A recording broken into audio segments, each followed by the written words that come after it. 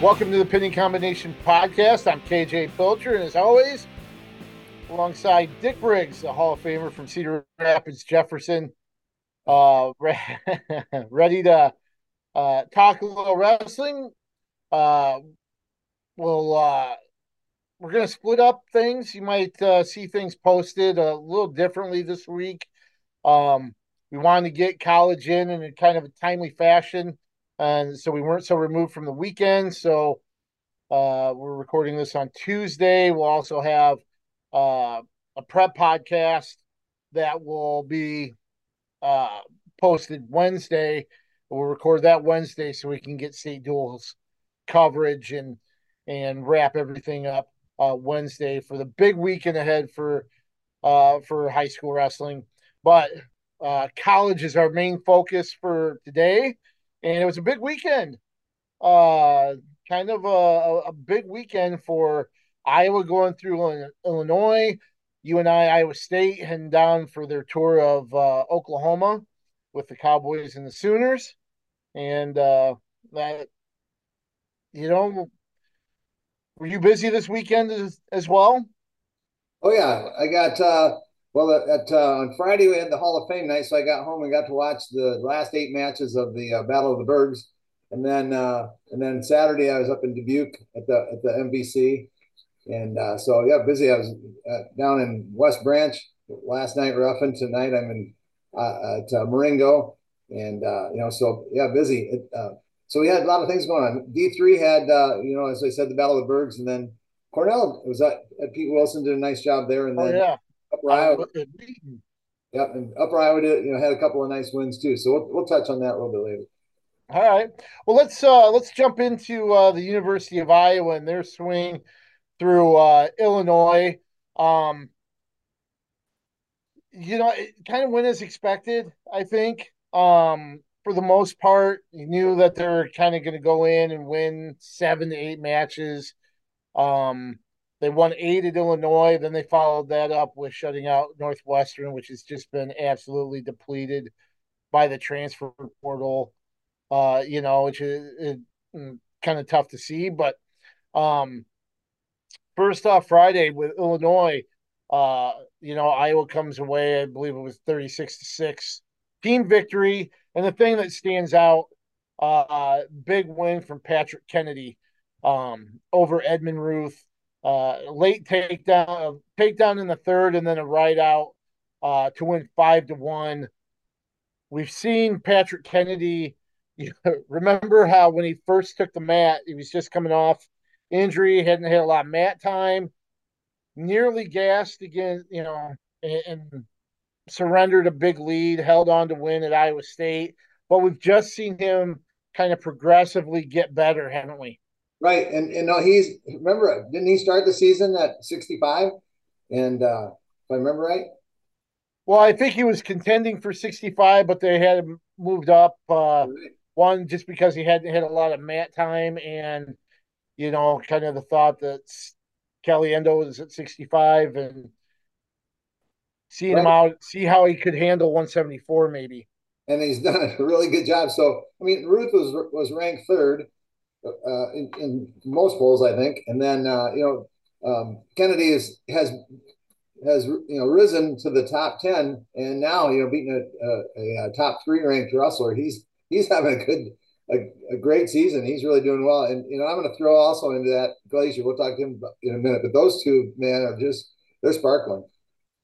And the thing about Patrick Kennedy that I just really like is there's a grinder vibe from him where he's a guy that not like Max Mirren, who used to lead with his face, right? He used to joke about how he would lead with his face because he was beat up and yeah.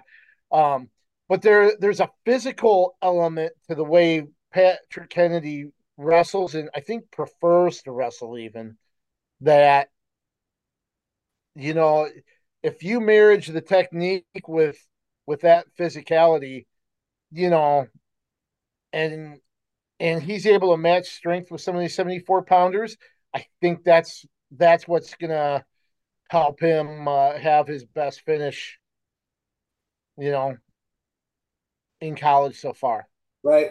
And that's kind of a prototypical Iowa style wrestling guy right there. And you're exactly right. He put that physicality in with that technique, and good things happen. So Can wear them guys. exactly, and you'll see, I think, him win a lot of matches with those higher echelon guys late in the match with that physicality that he hits in early to kind of wear them down and be able to get points, on the board like in this match towards the end of the match. You know, as far as the other performers, you know, just up and down the lineup, I really like the effort from most of the guys. Obviously, Drake Ayala um, took care of business. You know, you mentioned Glazier, and I know a lot of people have really, started to look at. He's undefeated. He's racking up bonus point victories, and I almost still think that he gets overlooked. And maybe it's because he's not very animated. He's just a real business-like guy out there. But I think he's been very offensive. Um, I think a lot of the points that he scored is stuff off what he's initiated. So, he's been offensive, he's been aggressive, and I still get this feeling that people just overlook him or underestimate him or underrate him. Right, and He's and been awesome. right. Other than Aaron Brooks at 97, to me it seems like the potential's there. I mean, Brooks is heads and above everyone, in my opinion. He might be the best Oh, at all weights, and but right. and so so Glazier can he can put himself anywhere. Kind of like Jacob Warner did was able to do make the finals of the nationals, and so hopefully that can happen because the kids, you're right, it's kind of been quiet, and maybe because he hasn't had any top level wins yet. I mean, I'm not sure he's wrestled anyone that I can think of. Other than all red, I guess. Oh, yeah. And so Joel's. I thought Joel's was a decent from Minnesota. I thought he was a decent competitor. Maybe I'm kind of putting too much on him, but right, yeah. but I think Glazier's carrying a little bit extra chip on his shoulder, with kind of with what happened in December, and he's still out to prove that he's the man. And even though that might already be done and resolved, and might be a moot point, but it doesn't matter. He's still in his mind is I think that's a good thing, really, if that's the case. So we'll see. No, I agree with you for sure. Any way you can stoke that fire uh is good. You know, Right. um, just kind of thought there was something with I'm not sure how many wins over ranked guys he does have, but I thought there was like 4 or 5 ranked wins that he has, even though most of them have kind of been on the back half of the rankings. But still, um, he's putting together a good a good season. Um, you talk about just some of the competition. Um, And at 33, that's one of the weight classes that seems like it's still up in the air. You had both the two 33 pounders in the lineup against Illinois. Colin Shriver wrestled 33 and beat number 30, Tony Madrigal, 9-1 with a major. And then Brody Teske moved up to 141 to step in for Real Woods. And he got a 5-0 win over Will Basinger. So you had both 33 pounders in there. Shriver with another bonus point victory. Man, I don't know how you feel about it, but right now I've maybe been a little more impressed with the way Shriver is wrestled, but it's hard to overlook the experience that Teskey has and whether or not that'll make a difference in the last month and a half of the season. Well, I think that's exactly what the coaches are confronted with. Shriver's showing well, and Teskey has stubbed his toe at a time, at least once, and Mhm. so that might be something that has to happen in the room. We don't get to see how they compete in the room and how they're training and that sort of thing, and all the other things, peripheral things that can affect dieting and classroom academics and just those types of things. But they may end up doing a rustle off, an in-house rustle off that we don't even know about or something to figure it out. That's pretty rare if they would do that, but this late in the Right. season. But right now, both of them are set up to have a pretty good. I mean, they still got a couple of weeks to use that competitive thing between them. To maybe you have one guy excel or whatever. But we'll see. Come maybe the last few meets that they have left. Penn State one might decide it. How they can compete Right. against whoever they put on the mat there. That might really let us know. But one thing that is kind of neat, it's the first meet this year, and I don't even remember last year if they did it, that they evidently drew the weight out with the Illinois meet, and go Yeah. figure they drew out 33, which means that it's pretty much the same, other Yeah. than It's pretty close. so.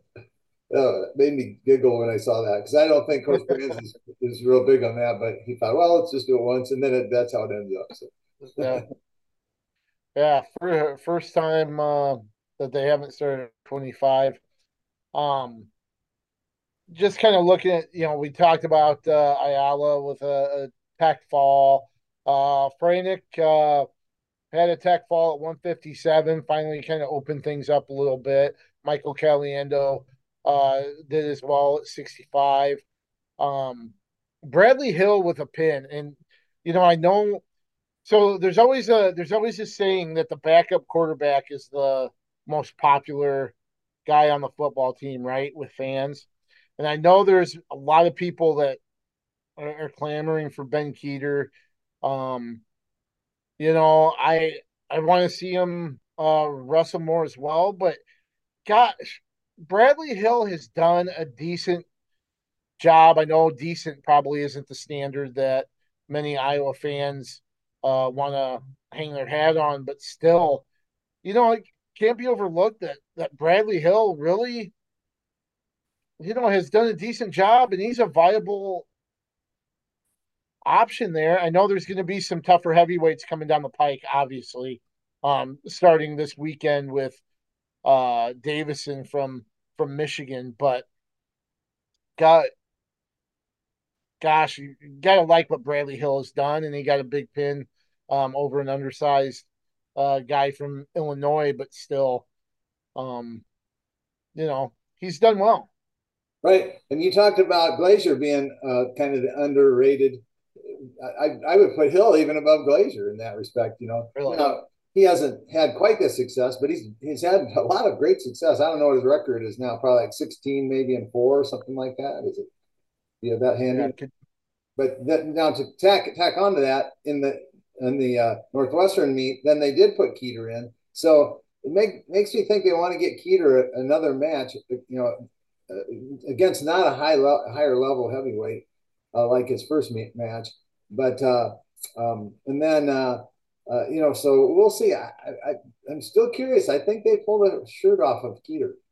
I get that feeling. So you right now you have the feeling that Keeter will be the heavyweight when the postseason comes around. yeah, and the thing that would prevent me from not thinking that is if it's not a great separation between Keeter and Hill in the room. So then if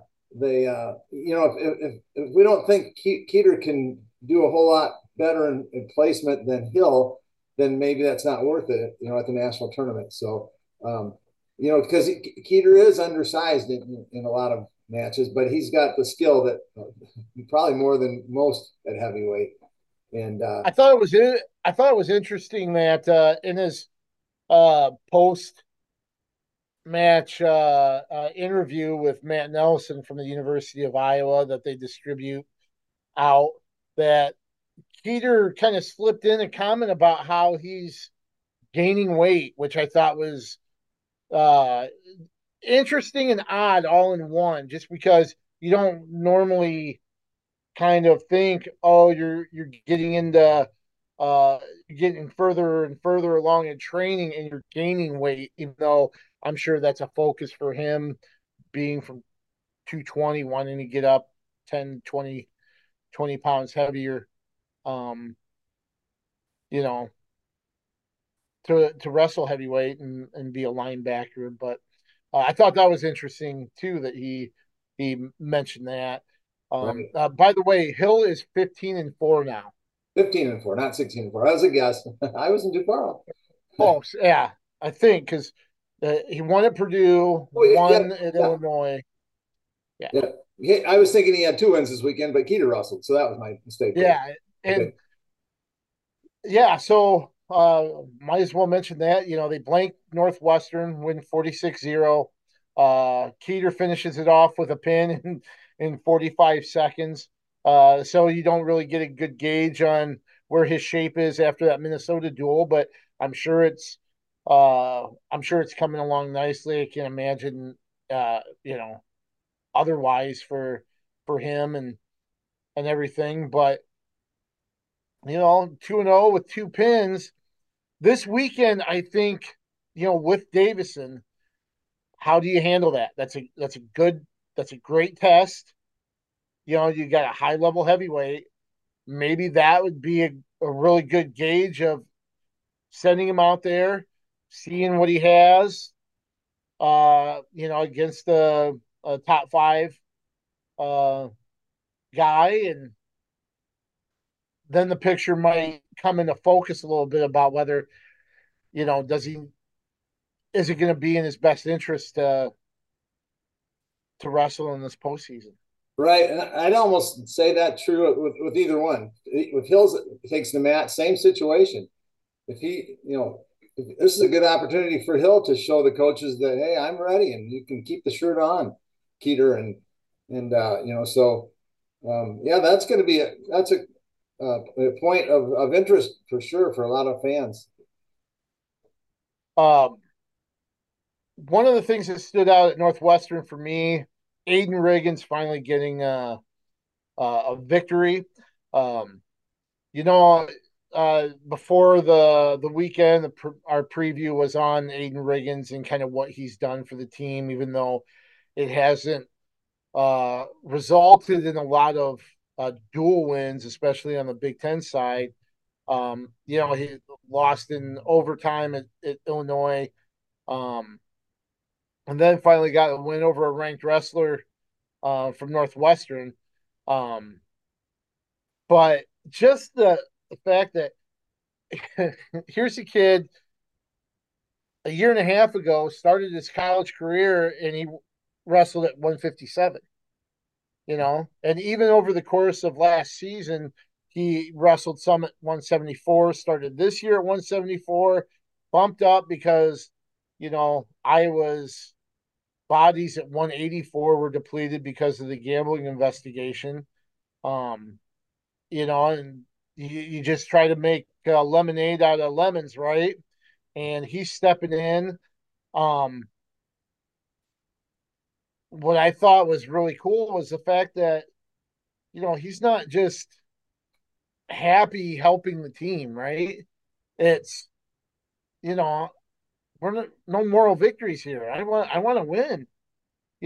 I think there's a sense of realism that, hey, there are going to be sometimes might get out horsed, and I think he's working to try to get bigger and stronger, so he can handle that better. But hey, I'm not just gonna be satisfied with going out there and only getting beat by 7 or 6 and not give up bonus points. I want to go out there and win. And it was good to finally see him kind of get over that hump, at least in Big Ten competition. Right, and you brought up all the hurdles that he has. Obviously 84 is the big hole for Iowa, and they're confronted with do they run with Aiden or do they pull the shirt off of Gabe Arnold, and but Gabe's wants to be at 74. Can he go to 84? he's potential to be a four-timer if they sit, red shirts, all those questions that they're I'm sure dealing with. But I don't see them pulling the shirt off of Gabe Arnold personally. So that being said, Riggins needs to really get on this last few dual meet stretch, before the Big Tens. He needs to get some wins and some quality wins to be able to get himself at least a little bit higher seed than where he's sitting right now, so that he has an opportunity to be a qualifier. And once you're in the show, then you're there and you can make that make your moves then as well. But you got to get there, and so make yourself an easier route right now, as well as giving yourself some confidence and some momentum going into the postseason. So yeah, good points, KJ. Yeah, and just looking at what's awaiting Riggins right now. Um, so they've got Michigan coming up. Michigan has Jaden Bollock, who's ranked number 16. He's coming off the win over number 24 Fisher. But Jaden Bollock from Michigan is ranked 16th. Then you've got Truax the week after. He's ranked fourth. And then you've got Wisconsin, who doesn't have a ranked wrestler in the top 20 according to Win. And then you've got Dustin Plott from Oklahoma State to finish out the regular season, who's ranked number 2. Yeah, so he's got a tough road ahead of him here, so he's definitely going to have to. If I was going to be able to push him through, he's going to have to hope they have a lot of allocations for the Big Ten at that weight, and he put together a pretty good conference tournament out at Maryland to be able to go on. Well, I would see in those two the remaining meets you mentioned, I would see uh, Iowa putting Gabe Arnold out on the mat against Penn State and Oklahoma State personally, against Okay. X and Plott. That's my guess. And then so he wouldn't probably have a chance to compete against those wrestlers. That's what I think will happen. But That's a good point. That's a good point. Just a couple other things from Iowa's weekend. They went 18-2 overall. The two losses that they had were both sudden victory losses. Rachi at 149 against Illinois, and then Riggins at 184. So they're really close to sweeping their way through the weekend. Out of the 18 wins, 14 were bonus point wins, 8 technical falls, 3 pins, 3 majors total. They allowed just 3 takedowns uh, over the two duels, and 2 of those came in sudden victory against uh, Illinois. So only 1 takedown in regulation in those 20 matches. So right. They're offensive, and then they're stingy as well. Or maybe a good offense is the best defense, right? That's the old adage. So Always like that. But the one flag that kind of comes up for me is Frantic in the Northwestern meet had to go to sudden victory to get the win. But he's been keeping it close. And obviously, you well, mentioned Chumley's not bad. Chumley's not bad. he's good. But then if you're number 2 in the nation, man, you should be putting that hammer down, not That's going true. into sudden victory. And we've said that all year. He keeps it close, and it just worries me that he's gonna get another one. So because we already did that once, so. But again, Chumley's good, but that was a good match for Northwestern. But it was a loss yet for them. So anyway, Here's one thing I want to throw by you really quick too, as far as the Big Ten this season. Um, I think there is a huge gap between the top 6 teams and the rest of the conference. You know, I I think there have been years where it's just been deep, and you've got those teams in the middle, 7 to 10, 7 to 11, 6 to 11, that are really, really close. Here, you've got a huge gap between Penn State and the rest. You've got Iowa that I think is a firm number two. Then you've got Nebraska, Michigan, Ohio State. Minnesota's done well. But after those six teams, I think there's a huge drop off. Illinois wasn't competitive. Northwestern, no. Wisconsin, we've seen them. Didn't Iowa State blank them earlier this season? That was early. They're coming on though a little bit now, so they're starting to Okay. adjust out there. And then I, But Indiana doesn't, Purdue has taken a huge step back from before. I really haven't followed Michigan State too much. Maryland's not there. Rutgers maybe is kind of the bridge between uh that top tier and the bottom tier. Maybe they're the bridge there between the two, but that, yeah, it just seems like there's not parity and there's just a big gap between the haves and the have-nots. right. That used to be a big. What's the term in bicycling? The peloton or whatever the big Mm-hmm. mass that was behind. And you're right. There's not. It's kind of gappy. Is that a word? Yeah, well, we'll make it a word. So Michigan coming up this Friday. Um, you know, I think if Iowa wrestles the way they have the last few weeks, they're going to be pretty good. But Michigan's got some really tough guys. Is this something? Could this be one of those trap duels where you know teams looking ahead to Penn State and kind of get bit with Michigan, who has guys like Amin and Griffith and Ragusin, uh, Davison, you know, guys like that? Or is this one that you like Iowa to come away with?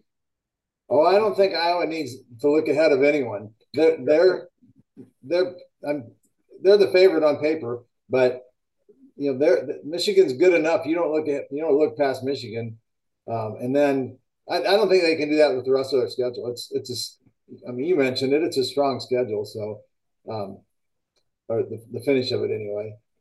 So and with Oklahoma State, they're looking good as well. They're really progressing quite well. We'll talk about them in a minute, but Mm-hmm.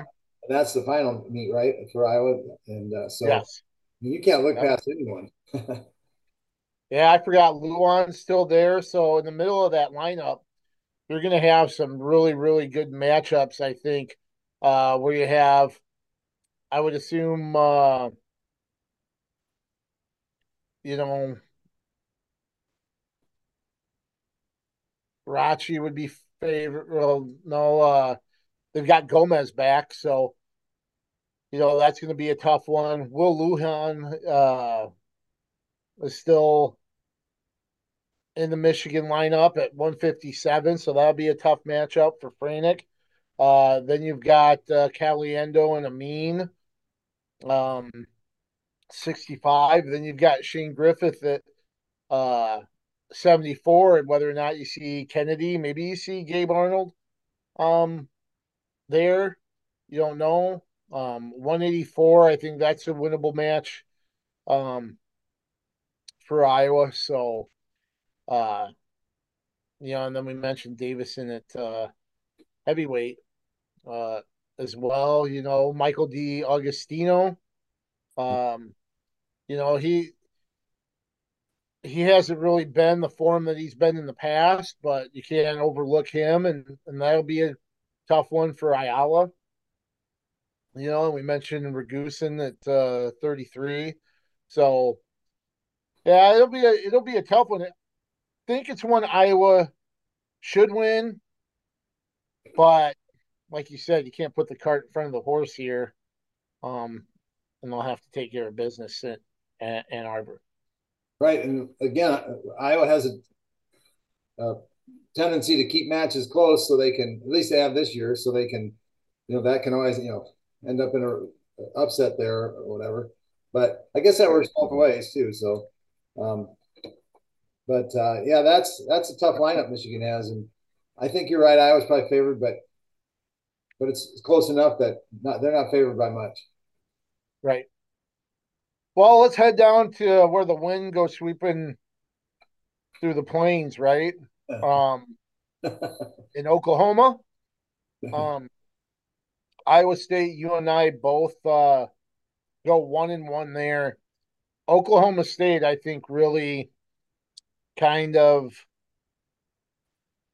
proved a little something with big wins there. They had fallen off a little bit in the last couple of years, but man, the Cowboys have really resurged, and they're looking good. Right, and they won 4 of the 6 matches in that meet, and then had a couple of bonus point wins there. So yeah, that was. But the good thing on the Iowa State side was it was nice to see Casey Swiderski back. He hasn't been in the lineup since December 2nd, and he had a good weekend. He walked away with two wins against rated guys, the 32nd ranked guy and the 17th ranked guy. But good wins for him for having a big gap. I always thought he was, and that guy, he's kind of a junkyard dog sort of a wrestler. He'll get out and fight hard for that bone, so to speak.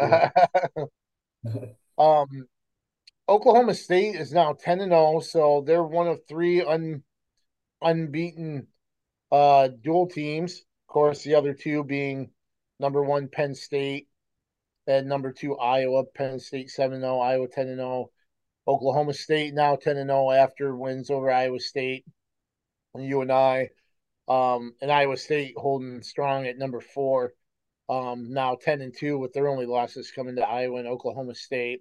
Uh, it's worth noting that Iowa State was without Cody Chittum.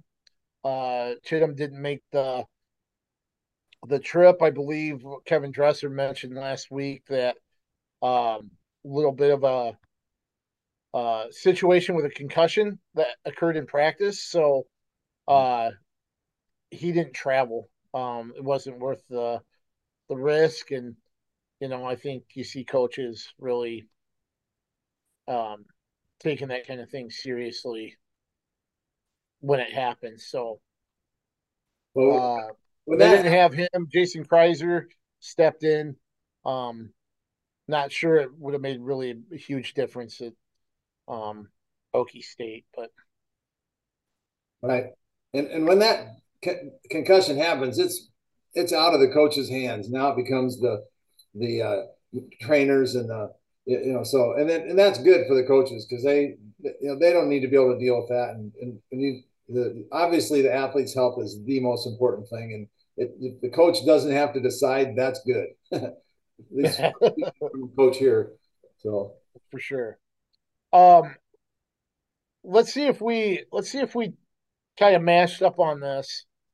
The Oklahoma State duel, Oklahoma State won 21-12. Who is the most impressive in that duel, regardless of team? uh, well I mean David Carr is doing David Carr things if that's what you're Yes. I mean it's hard to match that guy for sure Not the fact that he won, but the way that he won. right 8-1 and was dominant. That's you know well, that tells me that he's in high gear heading to the you know last part of the season. right now that's 8-1 against the number 4 ranked wrestler Yeah. so that's why that's impressive. I mean, 8-1 score from David Carr. That's kind of unimpressive, but now it's Well, number 4 guy. and we So saw what Olenek did at the beginning of the season. He right, he tore through some really really good wrestlers, including Hamady and uh won the Cliff Keen.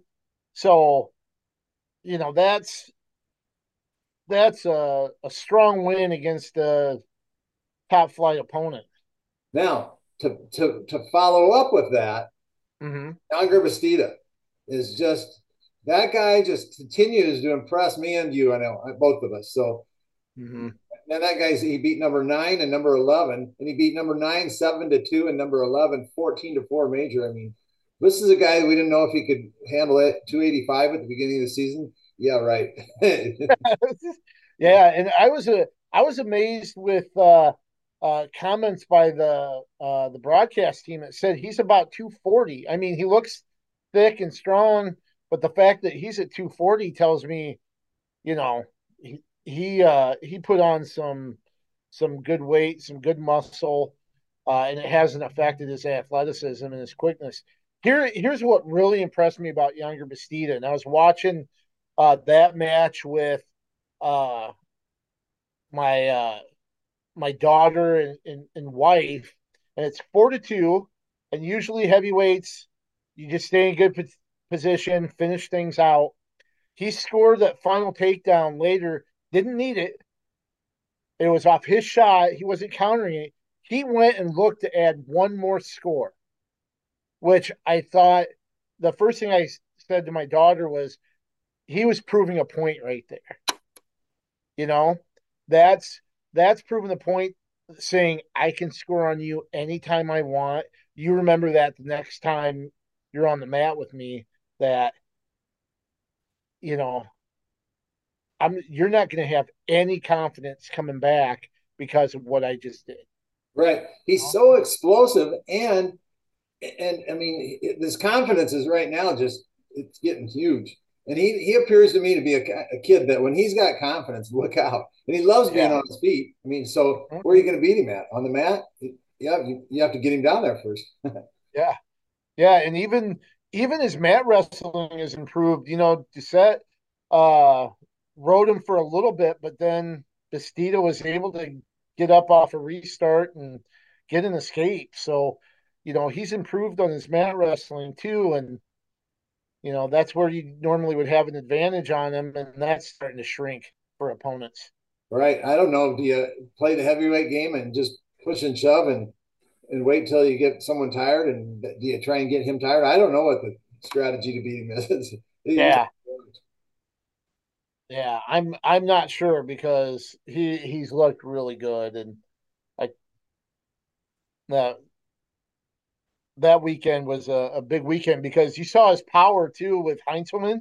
Did you see that takedown where he pretty much launched uh Heinzelman from Oklahoma and just stuck him right in the mat, um, bringing him down. Right. And that's that explosiveness that I'm talking about, man. He's just, and strength and power. And yeah. Um, just kind of looking at some of the matches, or there are a few of them could have gone the other direction. Maybe 125, 141. So that's you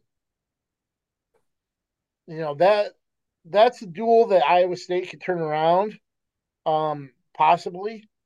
Um, so I highly doubt that's one that they're going to dwell on or rue about. Um, you know, I think they realize, Oklahoma State won it. Yeah, there's a lot of things that we could have changed, or we could have been full strength. I don't think they're going to lose too much sleep over that one. At least I wouldn't if I was Iowa State, who hosts West Virginia this weekend.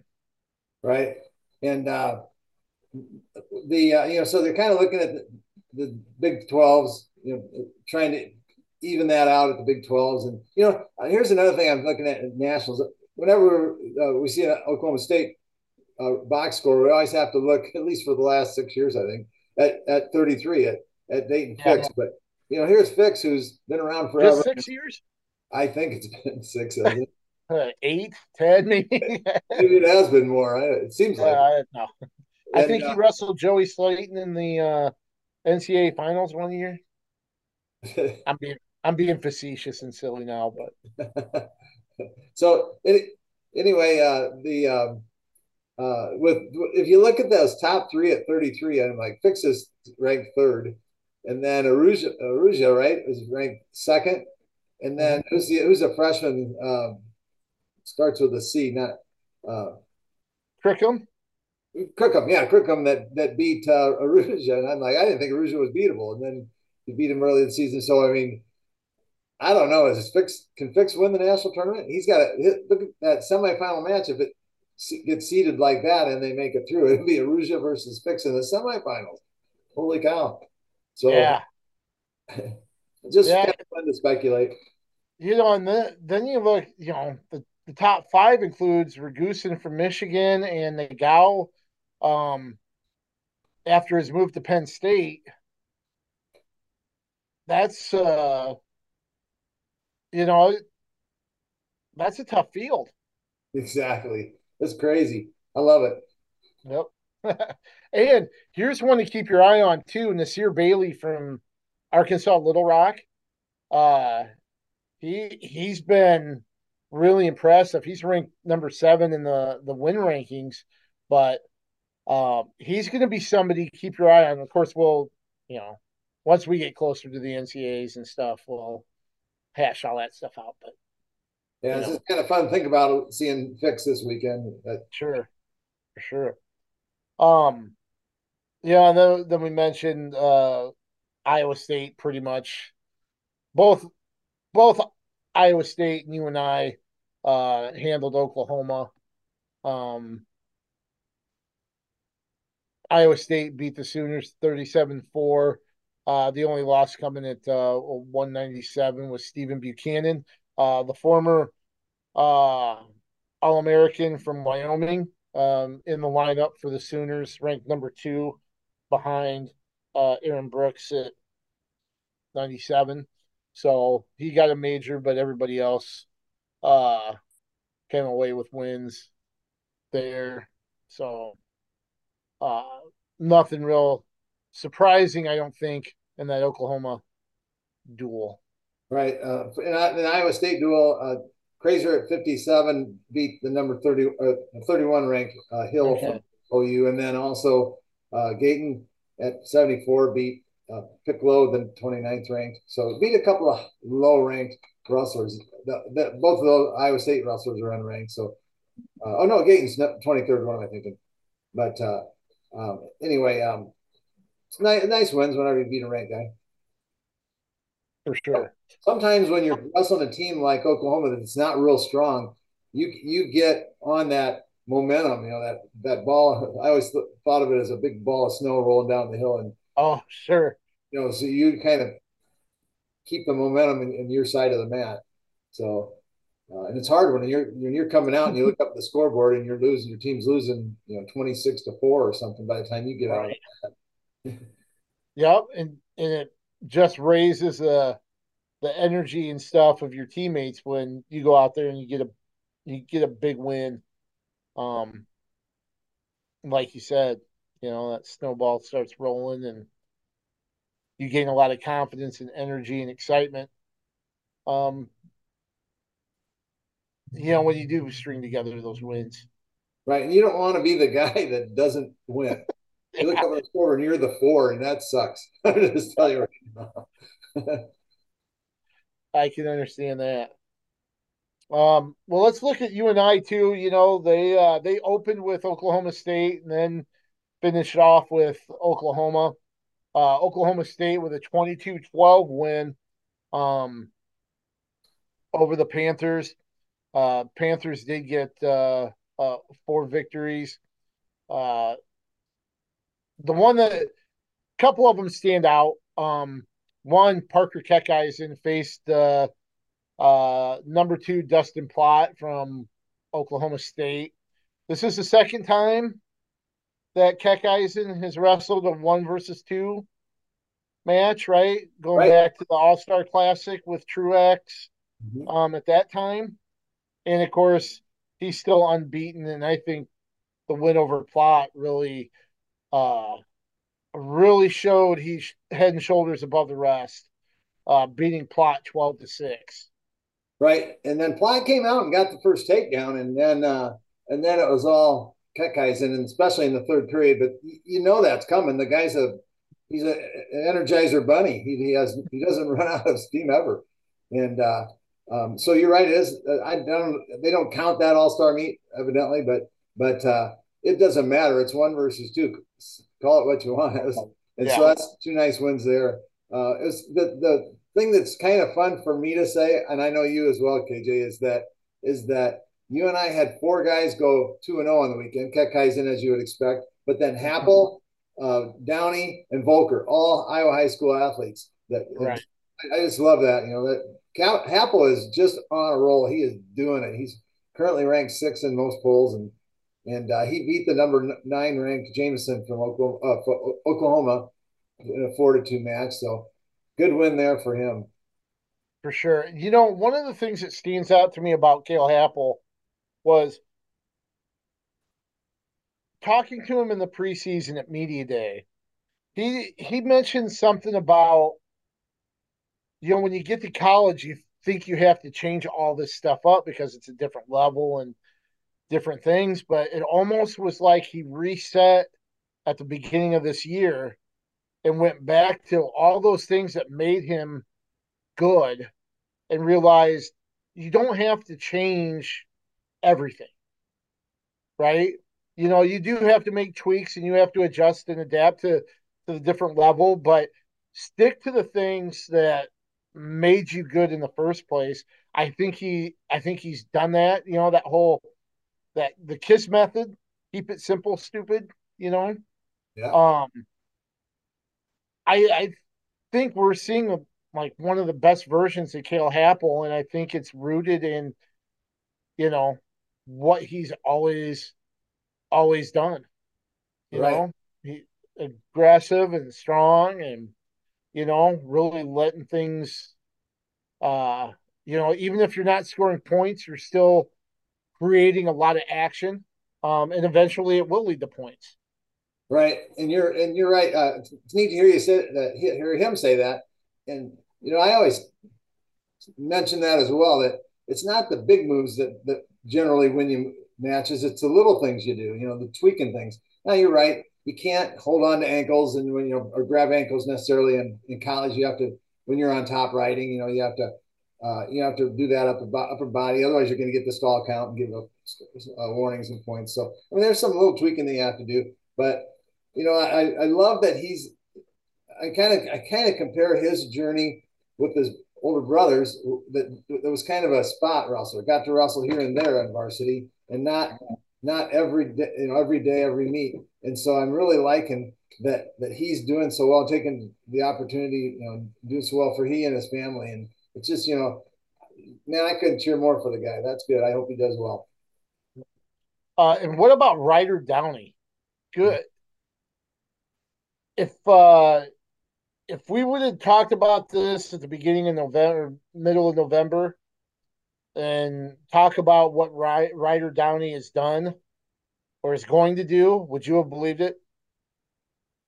You know what? Would you have expected this kind of season from Ryder Downey? I guess is what I'm. Okay, no, but would I believe it? Yes, because after we saw what happened in the state finals, and we know it, the guy's gritty Oh, tough, and yep. so that would that's what wouldn't surprise me, because we know he's got that so, we used to say sand packed up the old. He got grit. Yep. Yep. Um, and then you kind of mentioned Wyatt Volker. He got a win over Jersey Rob, who had a big major decision over I believe Broderson um, in the Iowa State duel. So Volker had a nice weekend, getting a pin against Oklahoma, and then a win over Rob at Oklahoma State to go 2-0 with Kekheisen, Happel, and Downey. Right. Great 2 wins for him. And again, there's a guy that's on a roll. He did a lot of off-season wrestling, and I think it's paid off. And not that the others didn't, but his was, we were aware of his, and So I'm glad to see his growth and continued rise to that top. And UNI beat Oklahoma 30-12. Um, that was a good showing there. To close out the weekend on Sunday. Julian Farber, who's kind of climbed up the rankings, and that was somebody Schwab said to keep an eye on. I think some people were looking for Corey Land, who's hurt, but he mentioned don't overlook Julian Farber, who's going to be their 33 pounder, and Schwab was right on, and a heck of a competitor. He won by major decision against Oklahoma. Jared Sema at 174 had a fall as well to go along with those other four guys that went 2-0 on the weekend. So Yep. uh, good showing for UNI, who also has West Virginia coming up this weekend on Sunday at the McLeod Center. So West Virginia will be in Ames at Hilton on Friday, Cedar Falls at the McLeod Center on Sunday. Right. And Farber impressed me. I was watching him at the Cliff Keen earlier this year, and after watching him, I'm going, I like this guy. He's a competitor and tough nose as well. Um, I'm going to talk about a guy with two losses on the weekend because they were significant losses, and that's Terrell Gordon up at Oh heavyweight. yeah, I mean, he wrestled Duchette from Oklahoma State, that's ranked ninth or seventh or somewhere in there, and lost in tiebreaker there, 4-3, tiebreaker one, and then to Heinzelman, who's ranked 11th or somewhere in that vicinity, and he lost in sudden victory one there, 4-1, so he got taken down there. So he had two losses to quality wrestlers, but he's so close, and man, I hope the best for him too. He's a good kid. yep. And you hope that that's those are learning things, right? Things that are so close, and when you get to the big 12 tournament, or even in Kansas City at the national tournament, um, that he can turn those around. You'd like to think so, especially at heavyweight. Those, about anything can happen. Right, It right. does. But anyway, Yep. Well, before we get to the Battle of the Bergs, I just want to mention Iowa women's wrestling really quick. Uh, they've added some competitions along the way. They went out to Indiana, um, had a couple of duels there. They wrestled Campbellsville and won 42-2. Then they blanked Indiana Tech 42-0. And then kind of interesting that on Friday they wrestled duels. They stayed there on Saturday, and there was an open tournament that Indiana Tech hosted. Iowa came away with a quartet of champions there, including Lily Luft. She won her first college tournament. Of course, she had a familiar foe, Zayna McBride from Life. Um, McBride beat her at the Soldier Salute. Luft avenged that loss at the Iowa duels, and then won the rubber match for the title at Indiana Tech tournament. Reese Laramendi, she won at 143. Of course, she wrestled Ella Schmidt, the former Bettendorf uh, wrestler, and in the finals, and came away with a 13-6 win there. Kylie Welker also won, beat teammate Haley Ward in the finals there, and then JC Fuller had a victory or championship at 191 for Iowa. Um, Iowa had 21 tech falls over the course of the tournament, which I think is uh, pretty pretty amazing, and they went 59-13 overall. So um, that was pretty impressive um, on Saturday. So They have a meet at the University of Sioux Falls um, tomorrow, on Wednesday, January 31st. And then I believe they're also adding. I'll have to double check, but I thought they're adding a tournament this weekend as well, and they're getting closer and closer to um, the postseason, which is less than a month away. Right. I mean, right now they're in the driver's seat for a national title. It would seem. Mhm. Obviously, things are a little different than duels, but they've got they're going to have their lineup. They're going to have a number of top ranked wrestlers, and so we'll wait and see on that one. But I think they're definitely in the driver's seat to win that championship. Oh, sure, and having it right in their own backyard, I think, is gonna just to add to that comfort level, and um, when they prepare um as well. So Right, and you'll yeah, remember most of them were at that tournament last year, sitting up in the stands. They weren't able to yeah, compete. remember that They were up there watching. They were thinking about that and dreaming about it, and so that's motivation right there. And so you're exactly right. for sure, for sure.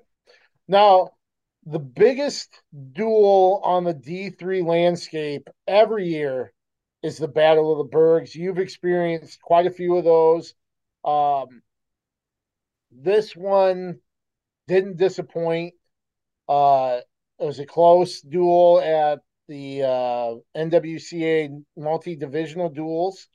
Wartburg won by 2. This one even closer. Um, you know, just go it went down to the very bitter end, didn't it? Yes, it did. It was so exciting. It was the most exciting meet I've seen in a long time. It was and you're right. Wartburg won the duel at the national duels to become the national champions. And then this is not the first time this has happened, because that happened in the reverse. Wartburg got upset back when Kyle was wrestling, and then won the Battle of the Bergs. And then so this is not the first time that's happened. That reverses. So that first meet doesn't mean diddly. So let me kind of take you through it. The differences were that at 157, that match was reversed. So Blake Jokaczynski from Augsburg was able to defeat Daniel Meeker from Wartburg, and that was one of the differences there. And then that's at 157, and then 165. I got to mention this. I'm Mhm. going. I don't know how Nathan Fuller got pinned in the last duel, and I go, well, that's not going to happen again. Well, this Cooper Willis, who's ranked number 3, was winning the match, but gets on top and throws a cradle on it and turns him over and pins him. And I'm like, how does that happen? This kid's got a cradle that is just about unstoppable, evidently. Really? And then it went down to the 80 or with the 84-pound match. So now it's 16-13 going into the 84-pound match. So basically, whatever happens at 84, 97 has to match it. That's the Wartburg's national champion. Um, the Augsburg 84-pounder won the match, and then by major, and then the 97-pounder from Wartburg, he was wrestling the number 4 ranked kid, so it was a tough kid, was only able to get the decision, and that made it 19-17. So now it comes down to a regular decision, and Augsburg will win the meet and because of that major that happened at 84. And and then Wartburg pulls out this guy's a monster. Mitchell Williamson, that evidently is from Wisconsin. He was well, I think you said he was a junior college national champion in like Junior, 2018 or yep. something like that. And Uh, right around no, 2020. 2020. Yep. Yeah, right in there. But he was a high school grad 2021. in 2018, so he's an older kid and older man, younger man. Yeah, right. Anyway, yeah, but he's only considered a sophomore, evidently. I don't know how that works, Oh, wow. but um, anyway, so this match is, and he got in on, and the Augsburg kid is ranked 4th and a good wrestler, athletic, but he's undersized now just a bit. And Williamson was able to get in on the leg early in the match. I think first period, and Kim fought it off, and then kind of pushing and shoving the rest, and then goes into tiebreaker, and Kim gets away. He takes down, gets away, and gets the point. So now it's 2-1, and then Williamson, instead of taking down, takes neutral to try and get the win with the takedown, and then he gets in on a leg and gets it up, and they do a scramble. I mean, it's an incredible scramble for heavyweights, Right. for anyway, but especially for heavyweights. And just doing that, rolling through, grabbing legs, coming up on the feet, diving, and I'm going, holy cow! The timer's going down, and finally the buzzer rings, and the referee waves no, and Augsburg, and I got to kind of set the setting in the gym. It's a packed house. And then right along that side, they have portable bleachers set up and it's full of alumni wrestlers. Oh, so, really? And they had introduced them at the break, and I mean it was rabid right on that side, and then the darkened gym and the lights showing, and they had smoke blowing when the Augsburg show. Came. It was really a great show, and Augsburg came away with the win there. And this is the first time they introduced the Sven Milboy belt. Oh, like a belt. They did introduce that in 2015. And since they've introduced that, this will be the first time that it's going to reside in Minneapolis. It's always been won by Wartburg. And now I think during COVID, they did not wrestle one year. When they had just the American Rivers Conference schedule. I don't think we wrestled that year. So, okay. And so there's 1 year off there. That makes sense. But anyway, so kind of neat. And that's kind of neat, that belt. That's something the guys, really covet and want to wrestle hard for. Cool. Yeah, we like our trophy duels. Right. Yeah. Very, very fun. The next duel with Wartburg is the Wartburg co-duel. And I think that's in Waverly this year. And that's this Friday, I believe, right? Right. Yep. So, yeah, two of the top teams in the American Rivers Conference going at it there. So should be a good one at Waverly. Right. Yeah, I was just gonna say that the excitement in the gym, seeing the video of how things finished off. It was pretty. That was a pretty cool duel. Right. It was fun sitting here in my own house because I've been there. I know the feeling, and it was fun. It was a fun meet to watch. And you saw that scramble with the heavyweights? Mm-hmm. Oh, yeah, I saw the video there. That was sweet. Crazy. Heavyweights, even at that level, are so much more athletic than years past. Right. It's crazy. Right. And then other D3 news, Cornell was at the Pete Wilson Invitational, and they finished 4th out of 32 teams. Not bad. Really? And there was 8 top 25 teams there in attendance at that tournament. So wow. They finished only 1 point behind Whitewater for 3rd place. So right in there, they did have a champion. Cale McLaren went 5-0 and claimed the 84-pound title. And then Landon Card at 49 was 3rd. Gabe Smith at 57 was 3rd. Trayton Steffen was 4th at 97. And Jackson Brinker was 5th at 285. So good showing by Cornell at the Pete Wilson. Brent Ham has done a good job there. We were talking about the Happels earlier. I think a great addition to his staff was bringing in Carter Happel. I think he adds something to the staff, and probably a big part of helping Brent kind of really make strides. Right. Matt McDonough's also an assistant coach there. Justin Kreider, people recognize that name from DeWitt. So, Jacob Scherzer, somebody that as an assistant coach as well. So, former Jefferson uh, prep and stand out for Cornell. Was a 74 pounder for him, I Yeah. believe. Mhm.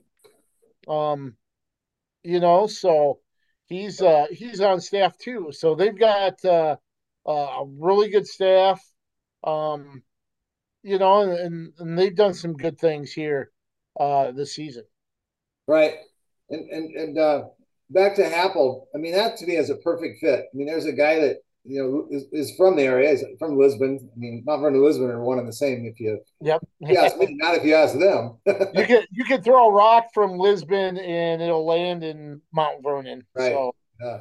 but yeah, you would think they're 50 miles apart with the rivalry that they used to have, Right. still have. Right. And so that's perfect fit. And I think that having Happel on staff helps him with recruiting. I mean, that's got to be a little bit of a draw as well. Having that quality of a wrestler and coach. And so, yeah, that's a good fit for sure. Their next competition is I don't know if they'll send their varsity there or not, but the Dubuque Invitational. I think they do because they have mostly tournaments listed at at the end of their schedule here. So, anyway, Loris was off. They'll wrestle UD, University of Dubuque, Friday. So that's a big competition again there. Decide who owns Dubuque this year, I guess, right? Right. And we mentioned how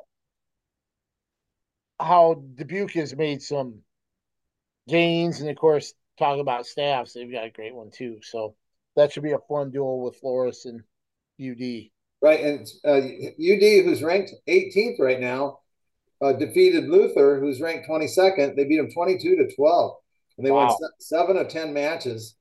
And um, you had Alonzo Smiley defeated number 12 Bryce McDonough 4-3. So that's a big win That's a for them big there. win.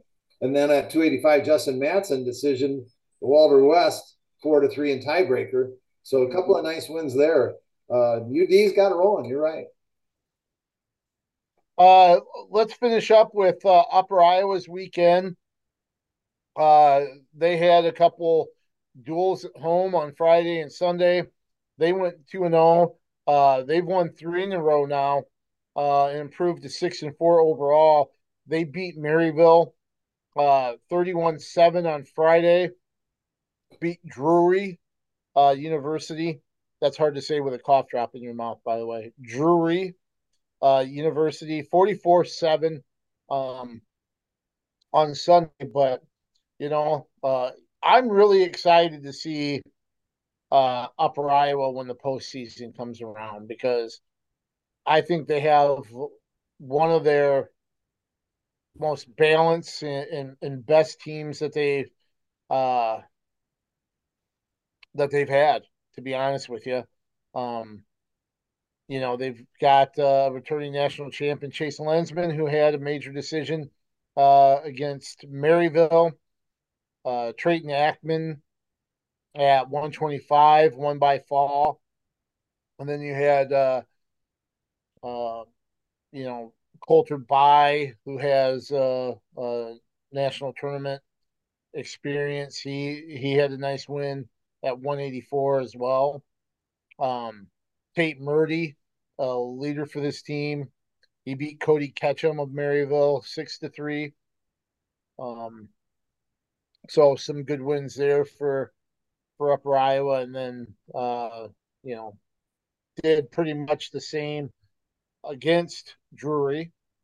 Um, Lensman with a tech fall in that match. So did Coulter By. Cameron Lopez at 197. Jordan Baumler wrestled against Drury and got a fall as well. So Tate Murdy and Jackson Rolfs both had wins. Murdy by pin as well. So they racked up a lot of bonus points and a lot of wins in those two duels for their third straight victory.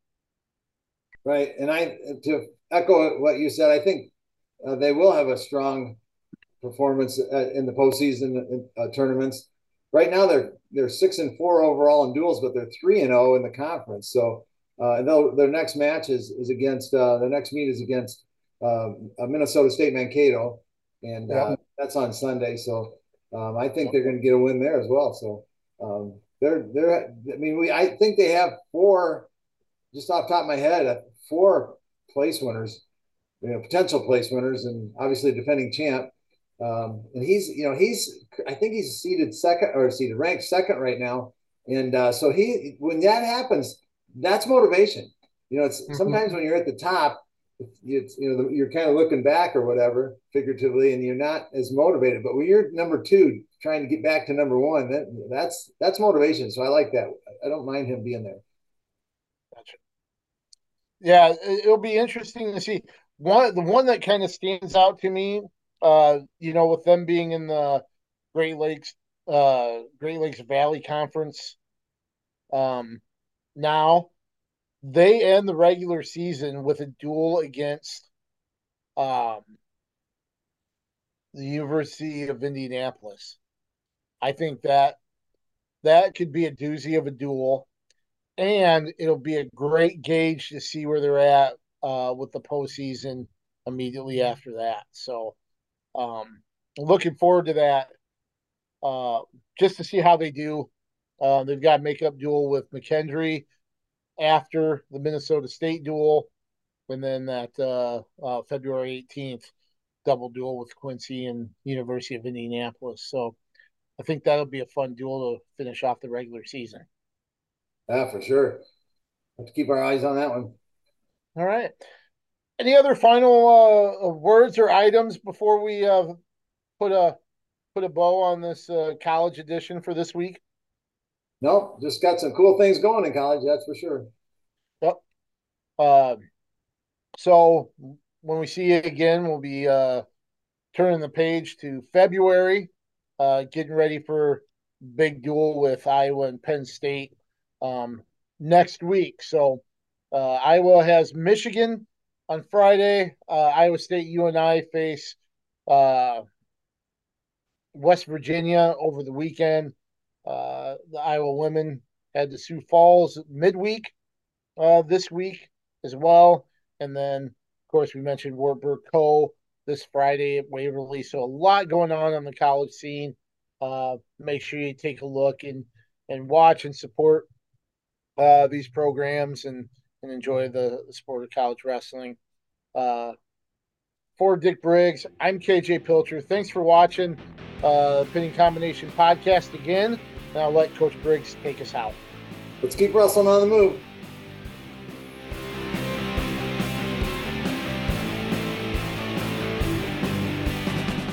Get a daily update from the Gazette with our daily news podcast. Add it to your podcast player or your Alexa-friendly device to get a bite-sized local news update each day. Check it out at thegazette.com/podcasts.